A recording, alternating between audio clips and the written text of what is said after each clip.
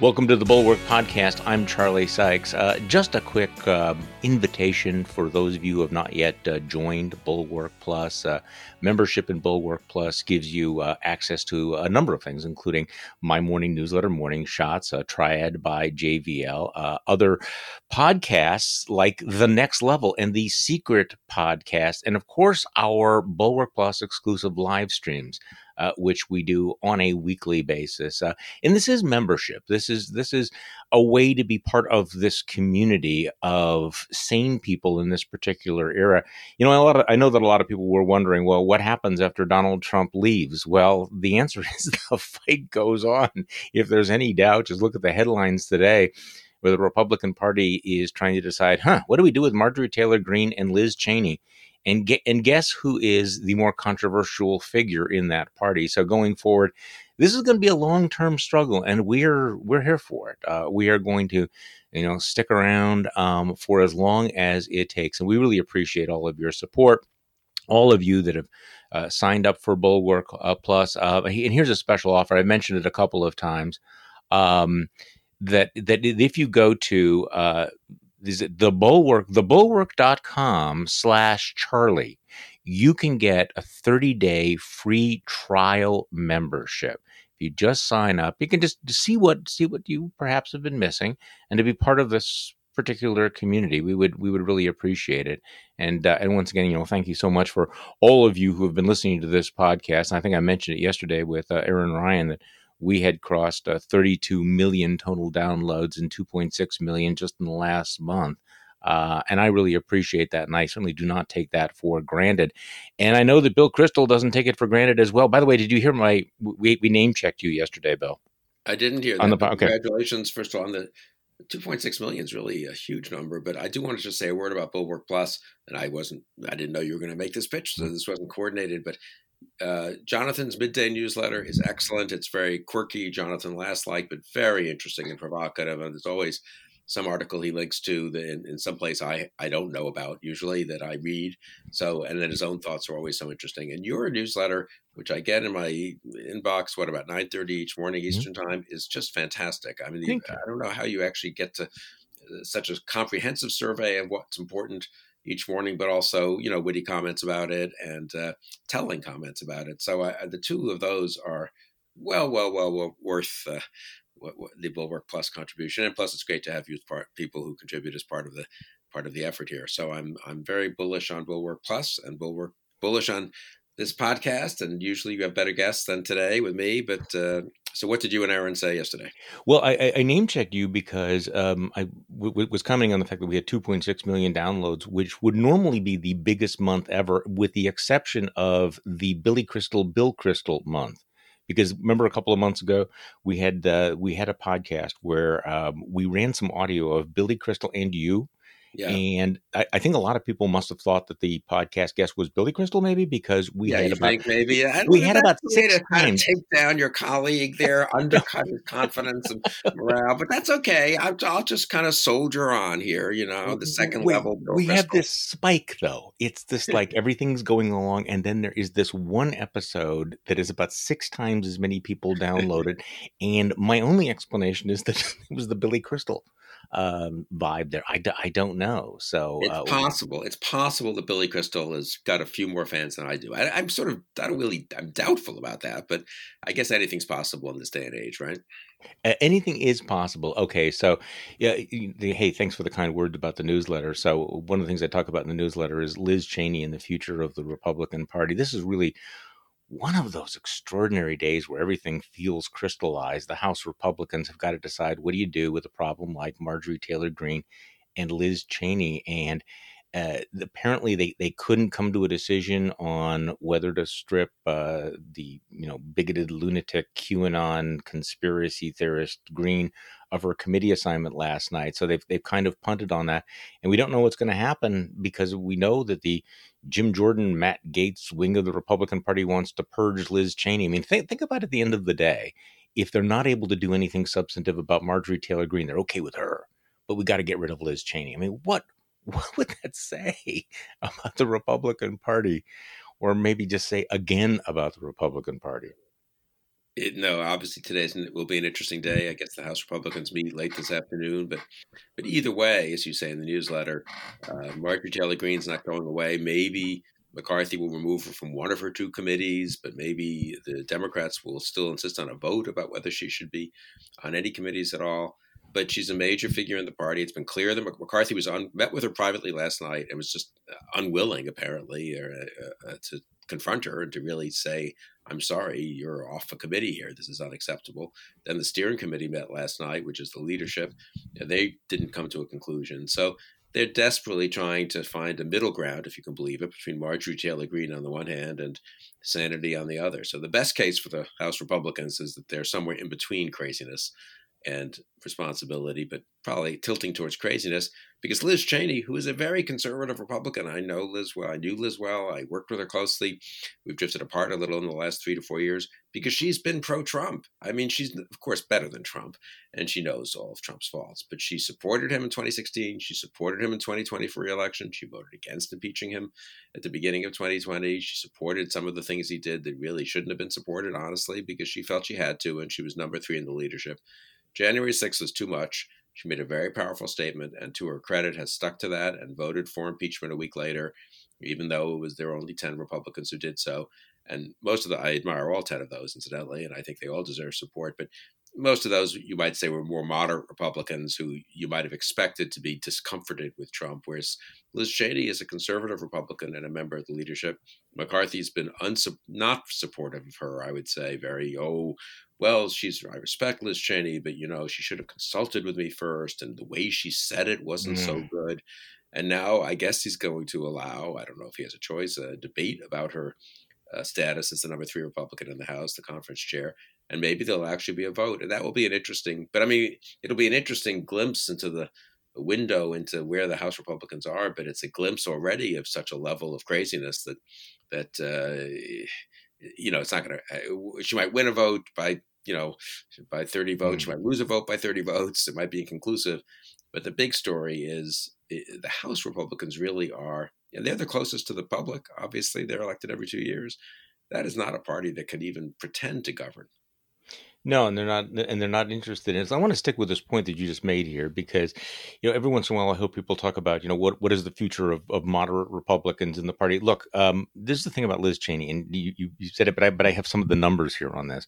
She is not a moderate. She's not a rhino. She's not a squish. She was a loyal Trump supporter, and she supported the entire conservative agenda, the quote unquote conservative agenda, right down the line. In fact, the guys from 538 have been tracking all of this, and so over Trump's presidency, she voted with Trump 94% of the time. In his first 2 years, she voted with Trump 96% of the time. Now, occasionally, obviously, she might have not have voted with him on some spending bills, but she didn't just vote to support Trump's policies. I mean, she voted down the line on regulation. She voted on trade. Pretty much everything Donald Trump wanted her to do, she did. And, she lined up to support Trump again up until January 6th. Remember back in February 2019, we thought it was a red line, but she voted to uphold Trump's emergency order on funding the Mexican border wall. That was a real loyalty litmus test. We were very disappointed in her. July 2019, she voted against a resolution condemning Trump for his racist comments about 4 Democratic congresswomen. She voted against the attempts to impeach him over Ukraine again and again. So she was one of the people who had totally bought into all of these policy things, all of the personal stuff, and hyper loyal, reliable foot soldier until she wasn't. And then the loyalty counted for nothing. This is the thing about the Trump world. When she called out Trump, none of those votes mattered. None of the policy issues or the bills or the items on the agenda counted anymore. So, obviously, she's the one who has to be primaried. I mean, even if she survives today, she'll be primary. But I think this is what's revealing about it is, remember how often we've been told, oh, Bill, Charlie, don't pay attention to what he tweets. Look at his policies. Look at what he's done. But what it comes down to, it's always Trump all along, right? I mean, forget the trade, taxes, healthcare, abortion, regulations, judges. There's only Trump. Because here's the bottom line. I mean, Marjorie Taylor Greene supports Trump, and Lynn Cheney doesn't go along 100%. And that's all that counts right now. Then that explains what's happening today. Right. And look at the Senate, which has been a little better. I mean, the senators didn't vote to overturn the election results the way the House Republicans, a large majority, did. But Trump is now out of office. There are no policies left to defend. There's no weakening of Trump if you vote to convict him of the impeachment in the Senate next week. There's no undoing of whatever of the tax rates. Right. There's no removing of the judges. Right. So we're just Right. beyond all the policy stuff. We have a pure vote on whether he should be held accountable for what happened on January 6th, for his propagation of what you've called the deep lie. I like that Mm-hmm. phrase, the big lie or the deep lie, and the effects it had on the country and on the people, obviously, who stormed the Capitol on January 6th. His silence on the afternoon of January 6th, when he's the president of the United States and did nothing to come to the rescue of the United States Capitol and the people in it. All of that can be condemned. You don't give up. Amy Coney Barrett does not leave the Supreme Court. Right. If you're a senator and you vote to convict Trump, the tax rates don't go back to what they were in 2016. The Biden administration is neither stronger nor weaker the next day as a result, honestly. I'd say actually a little weaker because Republicans would have more credibility in opposing the Biden administration. But they still apparently, we don't know for sure, won't vote based on that earlier vote. 5 of the 50 Republican senators, 10%, look like they're really going to vote to convict. What's the reason for that? I mean, that has There's no nothing to do with excuse. policy. Right. That is fear, I guess. It's a couple of things. Some of them agree with Trump.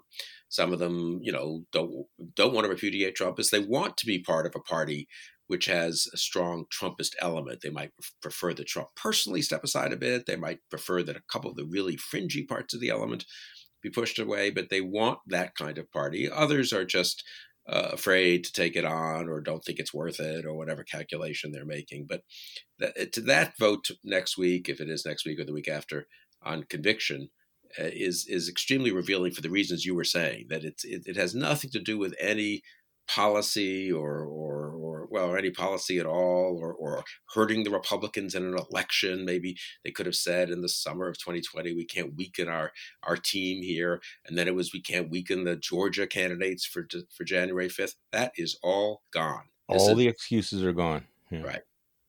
So let's talk about the impeachment trial, because we got the legal briefs yesterday, and because I'm kind of a geek, I read through I read through them, and I don't know about you, but the contrast was pretty dramatic. You put them side by side, and I'm not just making fun of the Trump defense, which starts off by misspelling the United States Senate and then misquotes the Constitution. I mean, what a lightweight work it was. But I really have to say that I thought the House Democrats did a masterful job, both in describing the law, but also in just laying out Donald Trump's misconduct here, just laying it out and putting it in context.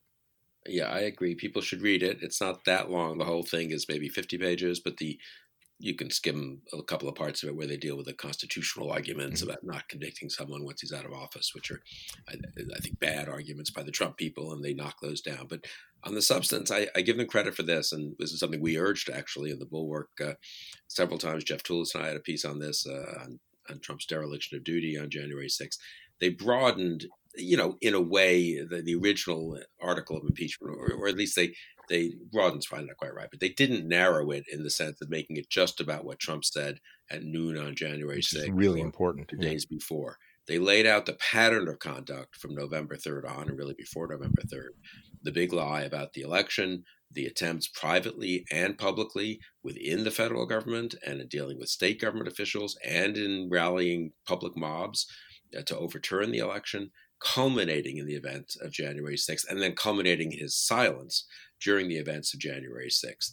And even what he said late in the afternoon of January 6th, when he said was it good people? I can't remember anymore. They were, he praised them. And we love you.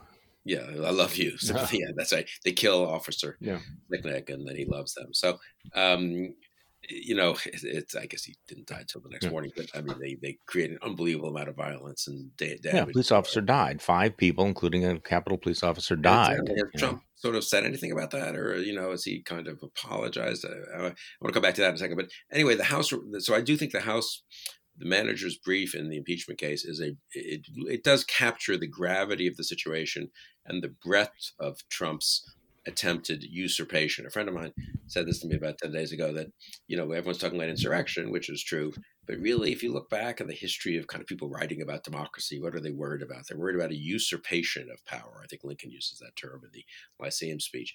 Trump was trying to usurp power. He was trying to stay in power and prevent Biden from legitimately taking his turn in the presidency, since he had won the vote for the presidency in the Electoral College. And so the insurrection was in the service of a usurpation. And I think the House, I don't think the House brief uses the term usurpation, but it lays that out. It lays that out quite well. No, and I think this was really important because it is that whole big lie, deep lie beginning in November that if the president had not lied about the election, if he had not propagated the lie, if he had not spread the lie, if he had not insisted that other Republicans go along with the lie, none of this would have happened. And there's a great paragraph right there in the House brief. None of this would have happened without the president. The president could have immediately and forcefully intervened to stop the violence on the day of January 6th. He did not. There has never been a greater betrayal by a president of the United States to fulfill his office. Okay, so and you also talked about his dereliction of duty that day. I think this is what is important, is to paint the entire picture. And we've gotten a lot of reports that they're planning on making a very, very emotionally compelling video presentation to the Senate, because there's been some remarkable work by folks who've put together the entire story of all of this. And I actually do think it's going to be interesting. Look, in the end, I think Republicans are going to weasel out by hiding behind the bogus constitutional argument here. But it is interesting that I'll be interesting to see whether anybody actually tries to substantively defend Donald Trump. Substantively defend his conduct.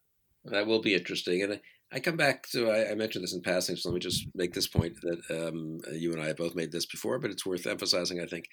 Let's just say they meant well. I mean, whether it's Trump or Marjorie Taylor-Greene or Kevin McCarthy, who said after the election, 3 days after, I think on November 5th or 6th, I think it was, on Fox, Trump won the election. He didn't say, yes, right. He didn't say, let the legal process go forward, which was kind of the moderate, excusing of Trump's not conceding position.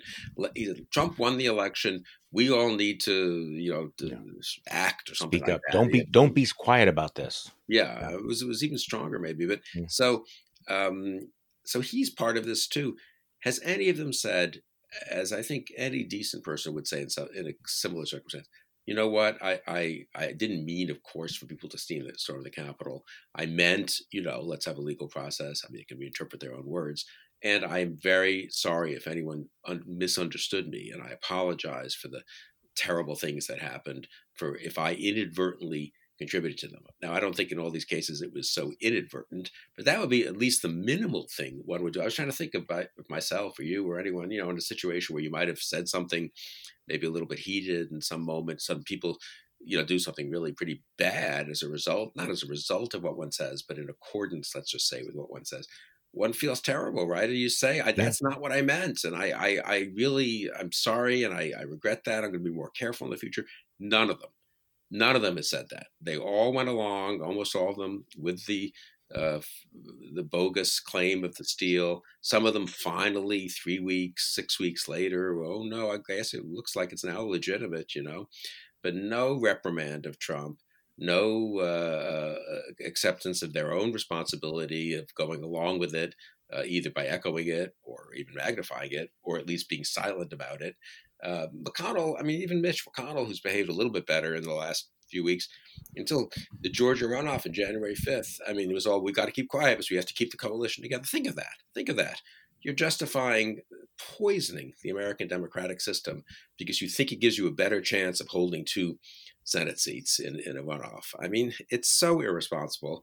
I'm glad they didn't hold the seats, because in a way it's a perfect punishment, you might say, but not enough punishment, really, because they really are. So many of them are complicit in this. That's not just Marjorie Taylor-Greene. Right, yeah. I'm happy she's going to be disciplined, but in a certain way, she's become a scapegoat. They discipline her and they pretend she's the problem. She's not the problem. Donald Trump's the problem. Well, Marjorie and Taylor Donald Trump Greene didn't and all exist, the Republicans that didn't went exist along with as a him. word for Donald Trump. Yeah, remember we had that article in the Bulwark about Ron Johnson calling some guy in Brown County and said, "Of course I know that Biden won the election, but I can't say that because Right. that would be political suicide." So all of these Republicans. So Mitch McConnell's latest version, though, is, and maybe he's telling the truth. I mean that he was duped, by Jared Kushner and others who called him up and say, "Look, just give him some time, give the president some time. He's going to concede, so you don't have to immediately acknowledge Biden's victory." And McConnell went along with that, at least until the electoral votes were cast. But that was a crucial period of time where the deep lie penetrated, both the media ecosystem and the grassroots of the Republican Party and elected officials. And but you would think that at some point, Mitch McConnell would come out and say, "Yeah, I was misled. I regret this." But then, of course, that's admitting to quite a bit, isn't it? I mean, Yeah, when too you much, I guess. And so they're not saying that. Now, and again, I'm happy if they discipline Marjorie Taylor Greene, but I mean, she wouldn't be in Congress. She wouldn't be at all famous if Trump hadn't embraced, legitimized, and excused all the crazy conspiracy theories, all the lying, and then personally, of course, embraced her when she won the primary, as did incidentally Kevin McCarthy and the NRCC. The National Republican Congressional Committee could have said no funding for Marjorie Taylor Greene. She won the right. primary. She's got the R beside her name, unfortunately, in the 14th District, Congressional District of Georgia. But we're not supporting her. That's happened occasionally in very rare cases.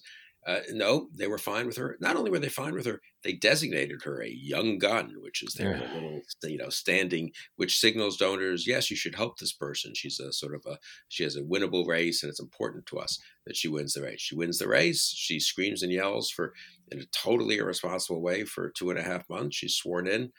January 6th happens.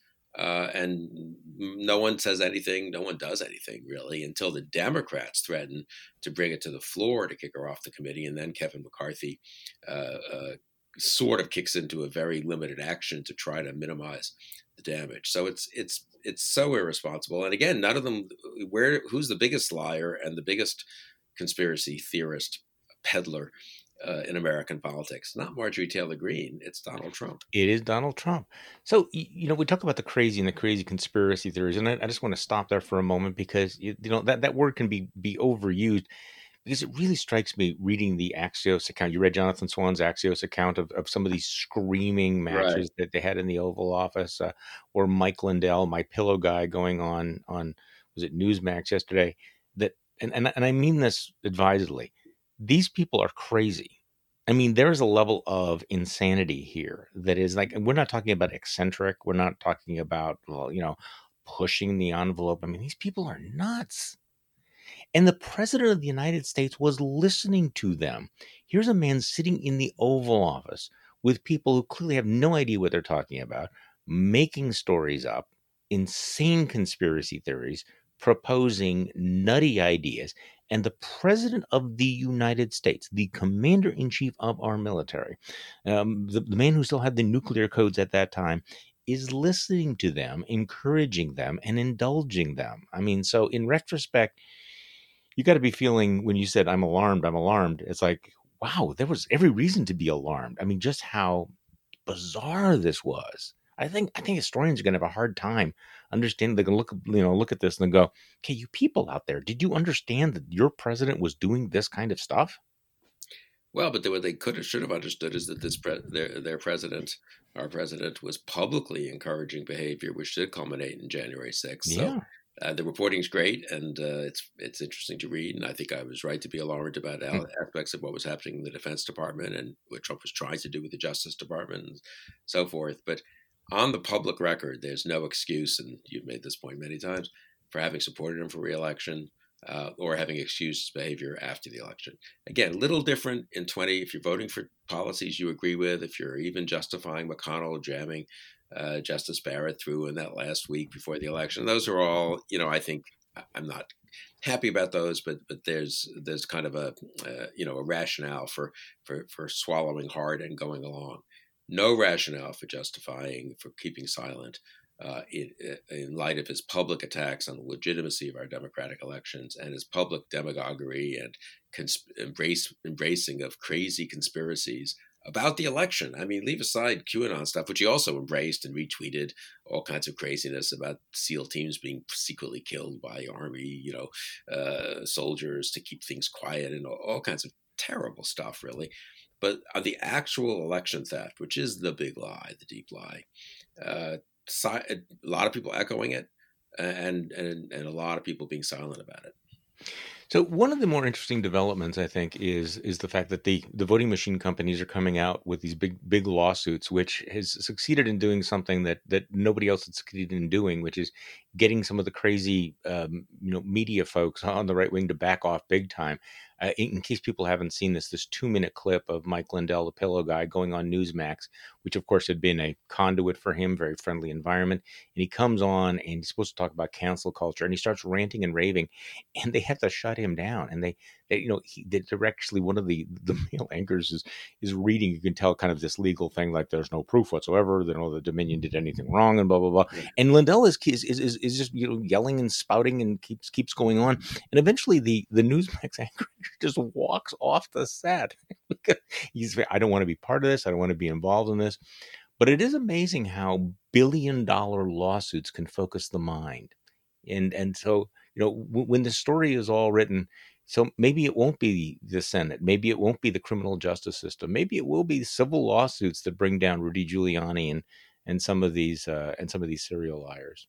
And corporate actions of different kinds and citizen actions of different kinds, I think, can make a real difference. I mean, why do we have to have Newsmax on our cable packages? Couldn't we push Verizon or Comcast or whoever to let us pick the channels we want and not subsidize those channels? They get paid, a certain amount to be to be carried, and if fewer of us want those networks, and this would be true of Fox, of course, they would get less in the way of revenues. Advertisers is a more obvious case, and shareholders can tell corporations, if they're public corporations, we don't want you to advertise on these networks or on these shows, and people can, of course, as consumers, not buy My pillows and so forth. So I think there's a lot of we need to think more broadly about strengthening strengthening our country and our political system through civil society, and not simply through government and hoping that the Senate Republicans will do the right thing. And I think the more you think about it, social media, similarly, you can have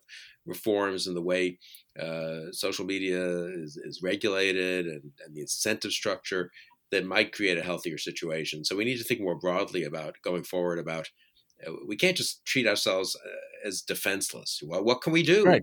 Like Fox News just exists, and there's no governing structure. There's no board of directors. There's no ability to pressure advertisers or cable companies or individuals who contribute to it. Not pressure them in a bad way, but make clear that they're part of something that really is doing damage to the country. I think we need to think more broadly in ways that are consistent, obviously, with, I think, basic civility, freedom of speech, respecting other people's rights, about what we can do to maintain these guardrails. We can't just hope that a bunch of politicians in Washington do it for us. Oh, I know, I agree, and I don't want the politicians in Washington to do it for us. But I think this whole idea of the free riders, the Newsmaxes or even Fox News, being on the cable bill, that you pay for a cable package, you don't necessarily choose them, and those carriage fees are immensely important for these folks. So that's an area of vulnerability. I also think that, conservatives in particular ought to be stepping up and saying, remember, these social media sites are private companies, and we need to resist any effort by the government to compel them either to say something or not say something. That was amazing. You see, the governor of Florida, Ron DeSantis, is actually proposing legislation that would fine any social media company $100,000 a day if they deplatformed anyone running for office in Florida during a campaign. In other words, they would use government power to force Twitter to carry someone that they, as a private company, did not choose to carry. And yet conservatives are like, yes, absolutely. Government power forcing private businesses to do stuff. We're in it. Yeah, and it's not as if they're deplatforming a lot of candidates. They're not. But in the exceptional case of a true conspiracy theorist who's inciting violence, they don't have the right to say, no, I'm sorry, we're not going to be used for that. That's ridiculous. So you know what took place a year ago today? The No, Iowa caucuses. is that right? Wow. Think back on how, things change. I mean, this is one of the things to keep in mind. That things move very, very quickly. How different the world was. Bernie Sanders, I think, got the most votes in the caucus. Although I've not forgotten how it actually works. Pete Buttigieg, didn't he end up winning the Yeah, most he delegates on it? basically got a tiny bit more in the way of delegates, I think. Yeah, but Yeah, and they I mean, basically tied. Yeah. think what's happening in 1 year. Okay, so let's talk about this. There's an interesting back and forth about the way Joe Biden has handled his first. I was going to say, I have to look at this now. Do you realize that he's been president for 2 weeks? It's crazy. Isn't that amazing? Yeah. Yeah. Actually, I heard Jen Psaki yesterday was talking about, well, in our first 10 weeks, we have done, and goes, oh, wait. That was a Freudian slip. In our first 10 days, we have Yeah. done. It's been 2 weeks. And, I was listening to MSNBC and there were people, wringing their hands about why he hasn't moved more quickly on this issue or that issue. Like, people, give it some time, really.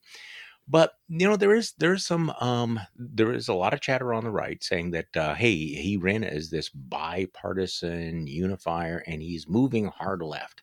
He is pushing through his big spending bill without bipartisan majority. Your thoughts on this? Whether or not, I mean, how Biden is handling that whole issue of the $1.9 trillion COVID relief bill. He wanted to have Republican support. Obviously, not going to get Republican support, so they're going to push it through on a party line vote, it appears. Yeah, it looks that way. I mean, before getting to that, I do have a Yeah, thought or two about that. I would just say your general point about how much things have changed in the year. The pandemic obviously isn't something. wasn't on a front and center on our minds, though it I guess existed already in China. In early February of course it existed in early February 2020, and as you say, it looked like Biden was finished. Things can change a lot, and that's a good lesson going forward, I guess. I mean, we Yeah. shouldn't be too fatalistic about anything, whether it's the Republican Party or individuals, I guess, even in the party, or policies, or the country, or 50, 40 million people believing crazy conspiracy theories. These things can break. I mean, the fever can break, and things can fade away almost as quickly as they rose up. It doesn't mean they haven't done a huge amount of damage, and it doesn't mean one should complacently expect it all to fade away. Right. It fades away more if you take it on, right? If you denounce it, if you explain the truth. But anyway, that is, I think, a kind of a Well, actually, tale. you had a tweet on this the other day where you're pointing out that in was it In we're going to 24, get I mean, I don't honestly. This is correct what I said, but I haven't really yeah looked at the back and yeah researched and reminded myself exactly of all the twists and turns. But in 1924, if I'm not mistaken, that was the 104 ballot Democratic convention, which ended up nominating some Wall Street lawyer. What was his name? Davis, I think, who lost mm-hmm. badly. But they refused to condemn the Ku Klux Klan, which was then reascendant in its kind of second wave, I suppose. And that was the Democratic Party, which had a huge number of Southern delegates, but also in northern states like Indiana, the Klan was very powerful. So they refused to condemn the Klan. In 28, the Democratic Party nominated the first Catholic nominee for president, Mm-hmm. Al Smith, the governor of New York. And in 1932, it nominated Franklin Roosevelt, and then dominated American politics, obviously, for the next, really, 40 years, I'd say. So almost. So that's, things can change quickly. And I suppose if we had been there in 24, we would have said, can you believe it? They can't even condemn the Ku Klux Klan. And maybe one would have said by 32, you know what, that party's kind of pulled itself together and has we wouldn't have agreed with it all, but a respectable, chance of getting us out of the depression and dealing with the problem. So No, I think things that's a can really change. good point because in 1924, the Democrats viewed the KKK the way Republicans view QAnon, which is Yeah. that it's an important constituency. Yeah. Yes, they're crazy, but we can't alienate them because we need those votes. And so you figure that this is a party pretty much linked to this, but 4 years later, they nominate a Roman Catholic.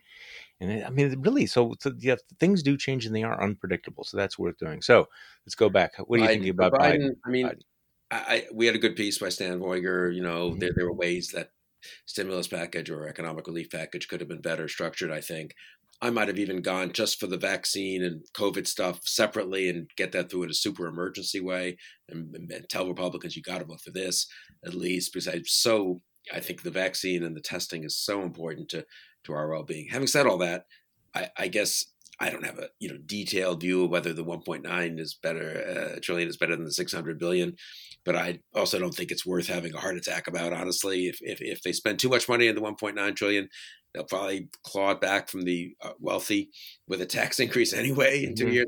The Republican position is a little inconsistent. We shouldn't give this much money to the wealthy. And then the Democrats say, okay, fine. Look, it's safer just to give everyone money now. Let's just prevent businesses from going out of business. Let's make sure we're flooding the system basically with money, and with money also for the vaccines and for schools.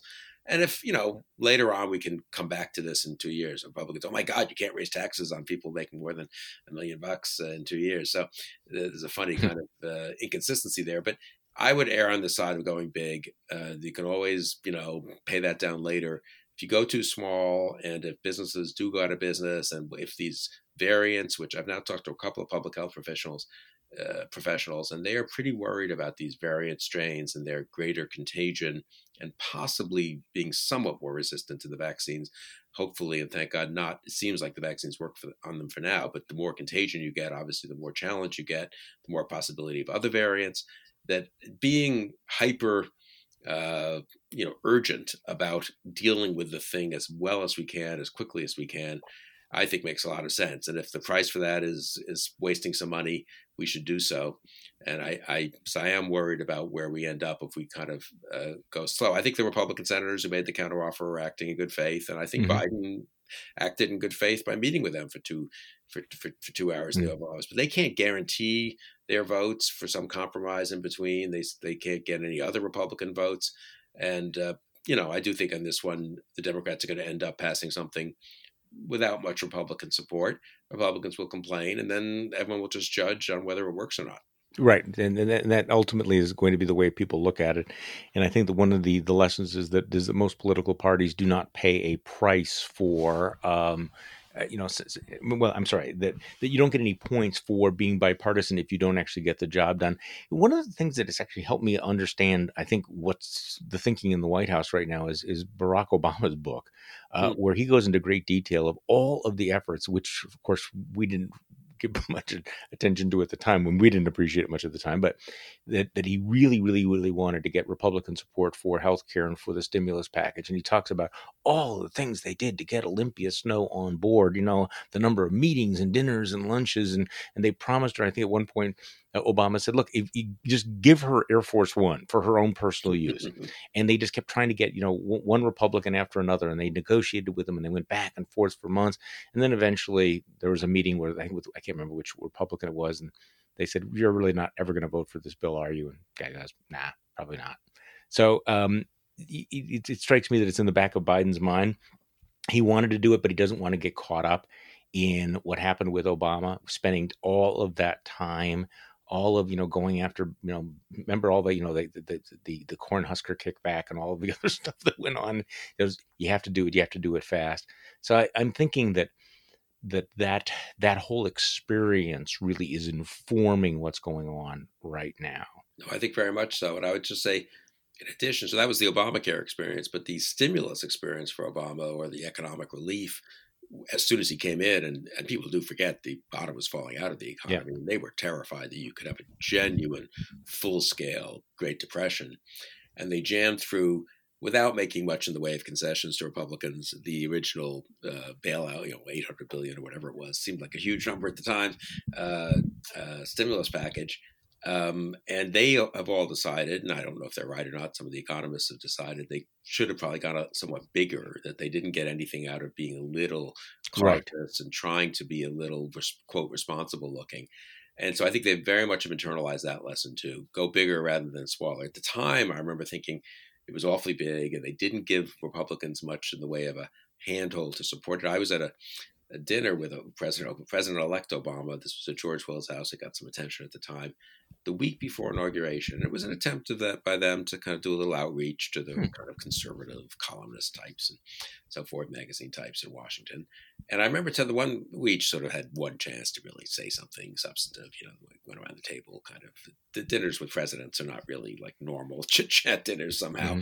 There was some chit-chat, but then it got kind of a little formalistic, you might say. And my one contribution was to say that actually I thought he should put in a lot of construction money for defense, and some defense acquisition that does produce jobs quickly. The Pentagon can spend money quickly. That's one reason we got out of the Depression in the run-up to World War II.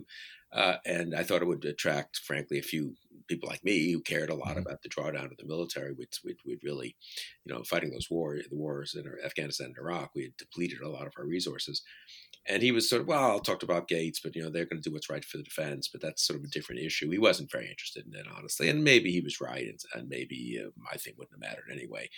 But there was a certain attitude of, look, we won, and we've got 59 Democratic senators and a big majority in the House, and we don't have to listen to you guys. So I think they had, unlike, I'm sure this is not quite captured in his book, but they have some responsibility for the definitely for the partisanship that took over very, very quickly after the good feelings after his victory and after McCain's gracious concession and so forth. But again, the lesson they've learned from all that is, I think, especially when you're in a crisis, go big and don't waste too much time bargaining. And so I think they're going to do that. Yeah, the only thing that I think would be, and I see that they're considering this, is finding a way to target the money a little bit better, maybe to cap the checks, the relief checks at a lower income level, because just spewing a money cannon over the world is not necessarily. I mean, I don't need a check. I didn't lose any jobs. I haven't missed any paychecks. Right. What we need is not just a raw stimulus of the economy. We need it to be targeted in relief, because this is as they know well. I mean, this is a very weird recovery. It's very K-shaped, and to the extent that you focus the money on the people who are really hurting out there, as opposed to the half of Americans who are not hurting. I mean, this is a little bit different. So I would hope that they would target it a little bit more carefully. But other than that, like, you just get it done, because ultimately we're going to look back on this, and Joe Biden either got a handle on the coronavirus pandemic, or he did not. He either brought the economy back or he didn't. And nobody's going to care about the sausage making of legislation. They're just not. It's either you get this done, you succeed, or you do not. And frankly, the challenge of the coronavirus is extraordinary. You mentioned the variants out there. I think that the vaccination program has been more complicated than some people believe that it was going to be. We have the mutations, and then there's this whole question of getting kids back to school. I mean, those things are major challenges. I saw you were tweeting about one idea about schools. Yeah, it's actually happening. It's not just an idea in Massachusetts. Governor Baker has announced, and I think it's beginning like now, or maybe it has begun this week. I know someone who's involved in one of these firms who's producing these mass tests. They're going to just do mass, what's called pool testing, make it available for free. I think to every school, certainly to every public school, but I think every school in Massachusetts. The teachers' unions are on board. Basically, they test the teachers and the staff, but then they also and they vaccinate them. And that's already happening. But then they test all the kids, and you get 20 kids in a class. You test all 20. It's cheap. These mass tests, they're not quite as fancy as the individual tests. You dump the 20, the test, what do you call them? Q-tips or whatever they are in a vat. If they're all negative, that class is fine. If there's a positive result, then you have to go test them each individually, which you then do quickly, and you keep the kid who's sick home, and you keep masks on and social distancing and so forth. It's just a way to reassure people, it's a way to reassure people, and it's a way to obviously actually monitor the situation and prevent something from getting out of control at some school. Could also work for workplaces, and you could have instant testing in restaurants. Incidentally, you could come in and take a quick test. The way when you go now, maybe to a doctor's office or anywhere, a lot of places you get a quick thermometer, read. So that would help a lot until the vaccines really take hold. I think the Biden administration, if I would say, I think they are possessed of a sense of urgency. If you talk, but I think they could demonstrate that a little more. I'd be doing a little more, sort of really urgent urging of states and localities to go to this kind of testing regimen, to get the schools open, and then to get the vaccines distributed. And I know they're trying to do this. They're trying to now get those. A big mistake. It's ironic, right? The Trump administration, private sector friendly, didn't want to distribute the vaccines through CVS and Walmart and all these characters. So it was pretty much entirely through governments. And it's been difficult and cluttered, and they're not using now there are reasons they had. Some of them have to be frozen to very cold temperatures, but they're not using the places that actually are administering 1 million vaccines a day, which is for flu shots, which are basically your supermarket. And they know how to do it. And now the Biden administration is going to take a few weeks, but they're going to ramp that up. So I think the actual vaccine program is going to get improved and sort of fixed. But I think the more urgency they can show on that, the better. And I still worry there's a little bit too much business as usual. So we're closing at 5 p.m. We're closing, we're not open for the weekend. Now, it's easy for me to say that. I'm not working at these places, and they would have to find people, new employees. And but that's what the money was for. That's why some of that money in the stimulus package is for that. It's to pay the extra people you'd need to stay open Saturday and Sunday, and to retrain, to get some retired nurses in, and give them the quick training if they need it, and then they can give the shots and monitor people for the 15 minutes afterwards and so forth. So it's still not being treated quite like a kind of World War II, all hands on deck, highest priority thing. It is the key. If that gets fixed, a lot of other things going in the economy will get fixed. Yeah, everything falls into place. Yeah. One of my favorite stories was this story out of a little town in South Carolina that was having some problem because their computers kept crashing. They were trying to, get people vaccinated. And so the mayor had this idea. He's figured, who does this really well, this sort of logistics? Chick-fil-A. So he goes to the manager of Chick-fil-A and he says, if we were doing a drive-through thing, how would you organize it? And the guy says, well, I would do this, this, this, this, this, I would do this. And apparently they dropped the wait time from more than an hour to less than 15 minutes because they were using Chick-fil-A, which almost had, you talk about wartime footing, sort of a Dunkirk feel to it, like all hands on deck. We're going to use all the people who are smart about logistics and how to do this stuff, and we're going to get them involved in this. Yeah, and I mean, the irony again is the Trump administration vaguely pretended to have that attitude for about a month. Kushner was having meetings with MBAs and stuff. They didn't do any of that, and that's the real tragedy. They did a little bit on the vaccine development side. Even there, though, it seems like there are now very promising Johnson & Johnson vaccines and AstraZeneca, is that what it's called, in the UK. They've administered more than 1 million of those in the UK. And the FDA is still kind of, well, we need to have a double-blind test for 28 days. I don't mean to minimize that. And right. Obviously we want to be careful and all this. But I do have the feeling there's not quite the sense from the top of, forget it. You know what I mean? We will do the test at the same time, but we'll also start vaccinating. Maybe we'll start vaccinating right away the people who, the staff in the schools who aren't over 65, but still would make it a lot easier to reopen schools. So I just think they need a little more imagination, a little more push, frankly, on the vaccine issue and on the testing issue. I agree. Bill Kristol, thanks for coming on again today. We appreciate it very, very much, as usual. My pleasure, Charlie. And I don't know if this will help or hurt your fantastic run of more and more people listening to these podcasts. But absolutely. I'm not a star the way some of your people are. I mean, I know I'm going to just go be sulking all day about Billy. No. Being the huge hit. I could email Billy Kristol and ask him to come on with you, and that would be please don't blow up the internet, right? Don't worry about it, Bill, because I will be tweeting out that and my special guest, Billy Kristol. Yeah, that's good. That's good. All right. Thank you all for listening to today's Bulwark podcast. I'm Charlie Sykes. We will be back tomorrow, and we will do this all over again.